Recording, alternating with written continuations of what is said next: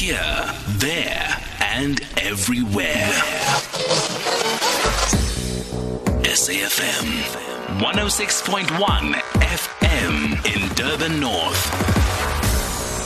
Welcome back. It's 1:41. You are on Life Happens on SAFM 104 107 FM nationwide. Please, if you want to join the conversation as we are leading the conversation, call us on 0891 104 207. That's 0891 104 207, or SMS us on 41391. That SMS will cost you R50. You can also WhatsApp us on 061 410 4107. So obesity, some say it's a complex disease, but in the end it involves an excessive amount of body fat. It's not just a cosmetic concern. It is a medical problem that increases your risks of other diseases and health problems such as heart disease, such as diabetes, such as high blood pressure, and certain cancer. So Mpho Tshukudu is a dietitian and co-author of Ting. They say about 70% of women in South Africa are obese or overweight.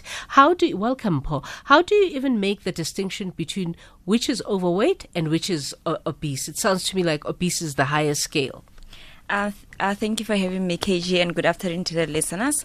Obesity is the highest scale, yes, is true. So when you calculate your BMI, which is the body mass index, you take your weight, let's say you weigh 70 kilograms, you divide that by your height in meters. So if you are 1.7, you will say 70 kilogram over 1.7, and you square the 1.7 and you get a number.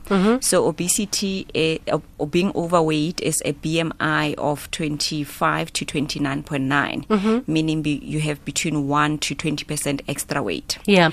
Then obesity has 3 grades, but it starts from the BMI of 30. Yeah, yes. the BMI of 30 upwards. Yes. So it's your weight versus your height. It's your weight. Over height squared. Over height, you square and then height. you square that height. Yes. How much of social economic conditions play a role into the rate of obesity, particularly in a country like South Africa? Because, I mean, it's easy to say, no, the healthy food is not as expensive as it's purported to be. But in the end, for example, people eat maize meal because they can buy a large amount and make sure that they keep that at home for a longest time so that they can stretch it. I'm making one example, and maybe they will buy bread, which is a carbohydrate, and the maize meal is also a carbohydrate because it lasts longer than maybe lettuce. How much of a factor is socioeconomic issues? It plays a huge role, especially when you're talking about our country, where the ideal for most people in the rural areas is to move to the cities. When you're living in the rural areas, most people are subsistence farmers, that they will grow their own food, that fried chicken is very far away. But we tend to grow up thinking that the sorghum and the morogo and the beans that we eat every day are actually poverty food, and everybody aspires to move to the city to eat so pizza. They can eat yes, to eat pizza and chicken leg and the fried chickens. Let's not mention the brands. Sorry, yes, let's not mention the brands. Sorry. Yeah. So they aspire to do that. So we all grow up thinking I'm going to do very well in school, and I'm going to leave the village and leave morogo behind. And when I move to the cities, I'm going to stop eating the beans and move to the pizzas and the pastas and things that actually is not our ancestral foods. Yeah. So when we eat them in a wrong way also, that when you move to Italy and you see a pizza compared to what we sell in our store, what we have is 3 layers with Viennas on the sides and layers of and things. And a double cheese. Yes, and double cheese. And it's not what you get in Europe. So we're actually destroying other people's cultural foods. Then, because then we talk about ancestral diets, your genes do not respond well to those foods. They don't know them. You end up gaining weight from the food. But the other thing is that they don't make you full because it's not your taste preference. So you keep on looking for that I am full, but you never get it. So you tend to overeat. Yeah.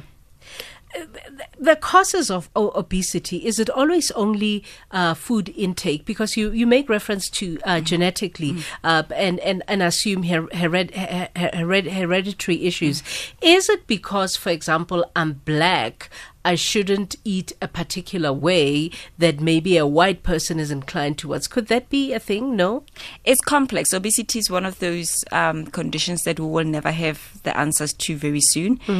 People will think that it's genetic. We are all big at home. But if you're saying we are we're all big boned or we're doing well. Yes, we're doing well. It shows prosperity. Yeah. But if you are big at home, the likelihood is that you use the same recipes. Yes. And the mayonnaise and the fat cooks. And that if your mom doesn't exercise at home, you won't exercise it's either. less likely. So it's a lifestyle. So the obesity genes are very complicated, that they play a less role. It's your environment. So it can be the food. Stress also plays a major role. We're not sleeping. Also, sleep is important. It's huge. In my practice, I deal a lot with sleep. Yeah. If you correct it, then even the smaller behaviors that we do, that we on our smartphones when we sleep and immediately when we wake up. Yeah. If you're not getting enough sleep, your body doesn't have time to rest. Wow. But it also then affects your hormones that says I'm hungry or I'm full. Yeah. But you're also too tired to go to gym in the morning if you didn't sleep well. Absolutely. Is there a difference between adult and child obesity? Because sometimes, especially with boy children, I've got a son, right? And I noticed when he was much younger, he was very obese, and then he reached the 12th age without almost drastically changing his food intake. He almost very naturally just dropped the weight, and I couldn't understand how that happened. That happened. So, is there a difference between adult obesity and child obesity? Not much. They all yes due to the lifestyle. Children now are more stressed than we were when we were kids. In the case of your son, at that age in puberty, boys tend to be much more leaner when the hormones changes, and girls will then grow the breast and the bum to look more like women. So girls tend to be much more bigger when a little bit bigger when hormones change. Then boys tend to be much more leaner. But generally, children are obese because they're not playing. Yes. And because of security. Yeah. But also schools now don't make sports as a standard. It's an extramural. Yeah, if you activity. want it. Yes, and now children have access to the foods that we didn't have when we were kids. Yeah. So we ate more traditional foods and they eating more fast foods. We now have more money we can afford. Yeah. And most parents are saying, I grew up poor, so I'm going to work very hard to give my child which I didn't have. And they don't realize that they're actually killing the children. You co-authored a book called Ting. Yes, ma'am. And I asked myself, I'm like, okay, she's a dietitian, and Ting, ke Motswana. So Ting, by the way, if you're not a Motswana South African, it's really soft porridge, but it's fermented. It's fermented. That is the difference. And I said to myself, she's saying we can't be obese, we shouldn't be obese, but she's co-authored a book with Ting about Ting. But I'm tending to understand you to talk a lot about the imperatives of culture, right, in food. Let's talk about why cultural imperatives are right in food, and what it is that we've discarded that we should retain, irrespective of whether we have money or we don't have money. Like I said before about the importance of cultural foods, I'm a dietitian. I trained in South Africa, even dietitians that I was talking to yesterday who just qualified. The education system still focuses on European foods. When you graduate, you are thrown in the middle of nowhere and you start talking about brown rice and broccoli to an old grandmother and she looks at you like, I don't know what you're talking about. So I did the research and speaking to older people and asking them that, what did you eat when you were a child? Because what I noticed in my practice is that I had clients in their 40s and 50s who are first generation diabetes, high blood pressure and cholesterol, and they're wondering, nobody has it at home, why me? So the important thing is that when you moved away from the village to the city, that transition was the cause of the disease. So in celebrating the culture and actually honoring our grandmothers and saying, we come from a rich culture where there is rich nutritional knowledge, and going back, they tend to lose weight without a struggle. So culture is important. So what we've been doing over the years is, I'm also guilty in my early years of practicing, is that we were making people choose between culture and health. And it is wrong. If you are Indian, you eat rice and curry for breakfast, lunch and supper, it's okay. I grew up eating sorghum And you're lean. Breakfast, lunch, and supper, and there's nothing wrong with it. It's food is more than nutrition. It is Holy Communion. It is my connection to my ancestors, connection to the world, it's connection to the earth and the plants and who actually I am. That you see studies where the Japanese and the Chinese have moved from their homeland and moved to the US. They left all of that foraging and eating fresh foods and their interesting vegetables, and they adopted the American diet. Without coming from areas where there is no high blood pressure and cholesterols and cancer, when they get to America, the first generation have the same levels as the Americans. Wow. Let's talk about how you can instill a healthy eating culture from a young age, particularly for the majority who are previously and currently disadvantaged, right? So where do you even begin when you feel you are economically limited, but you are sure you want to eliminate, let's say, obesity in your family?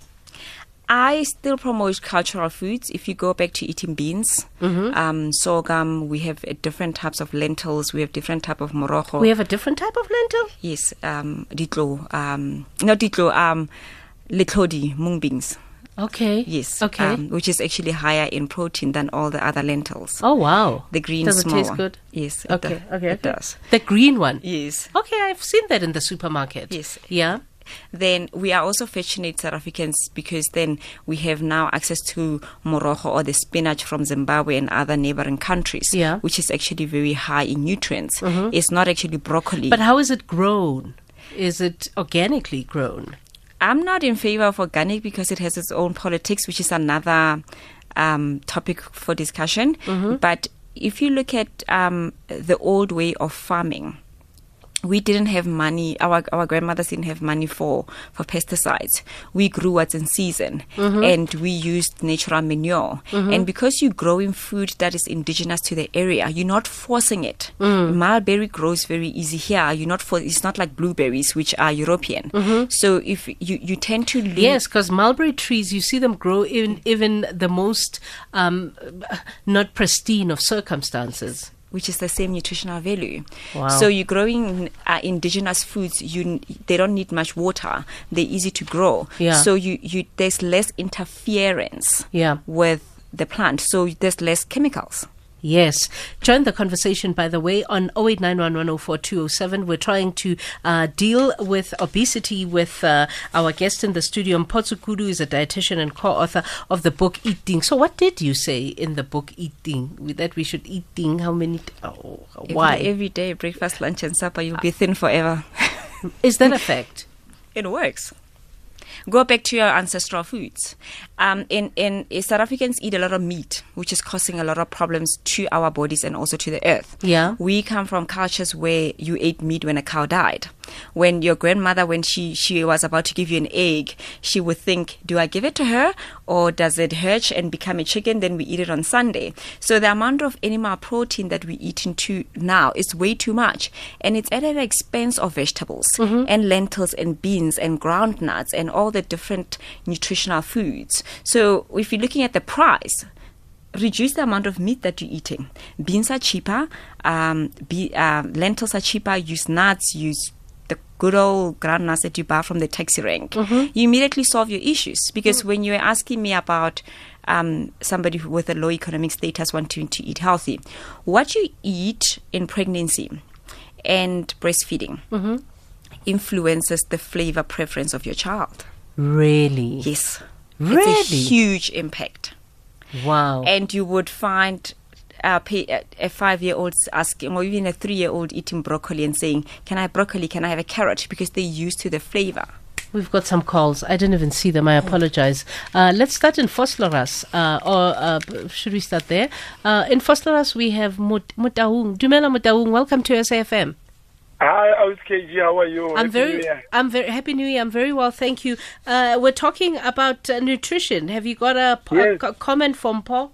Yes, I'm listening to Mpho and I'm smiling now to myself.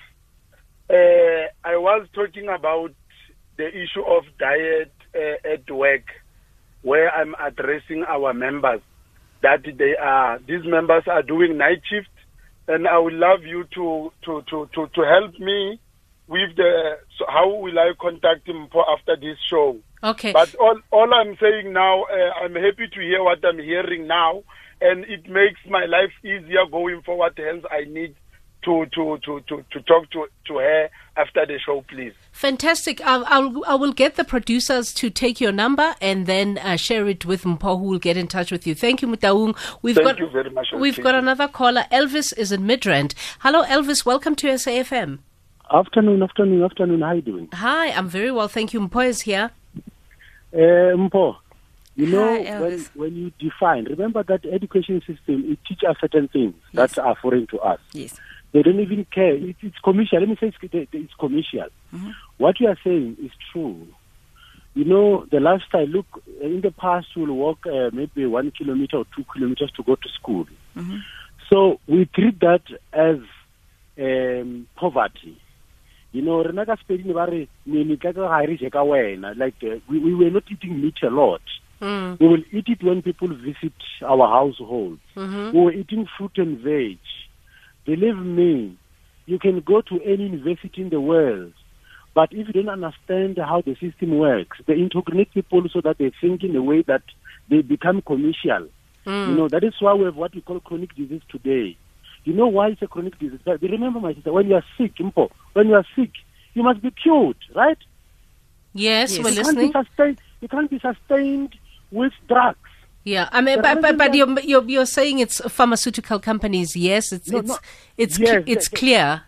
Yes. Now, what I'm saying is that in terms of nutrition, I'm saying Mpho is on point. Yes. That is why she's saying she went to school, but the system is teaching her something else. She has to do her own research because the world, when you go to Europe, when you go to America, when you go to Africa, we don't have the same nutritional benefit in terms of what we have. I'm gonna leave it there. I think you've made your point, Elvis. Thank you so much. I think it's a fantastic discussion that you've brought to the fore, because I thought that you were going to teach us to eat, the basic things that one can even find on the internet about what it is that you do. But you've changed almost my mind as well about what it is that I have to inculcate. Before we go to the 2:00 news, we must remember to inculcate what into our diet so that we minimize all of these illnesses that make pharmaceutical companies rich. We must inculcate beans, fruits, but more vegetables than fruits. More vegetable than fruits. Yes, and also when you eat your food, look at the nature's colors. So there's purple and blue and green and olive and yellow. So they do different parts in the body. We like saying 7 color Sunday. There was a magic in the 7 colors. Yes, so can we do it throughout the week? Okay. How can people find you? Where are you on the socials, and what's your practice? How can they find you there? My website is mphotshukudu.co.za, and on social media it's mphotshukudu_RD. I'm going to follow you. Thank you. Thank you so much. You came and changed my mind as well. Thank you so much. Mpho Tshukudu, dietitian, co-author of the book Eat Ting. You can find her on the socials or her website. It's 2:00. Kanyisile Manyoni is standing by with the latest news.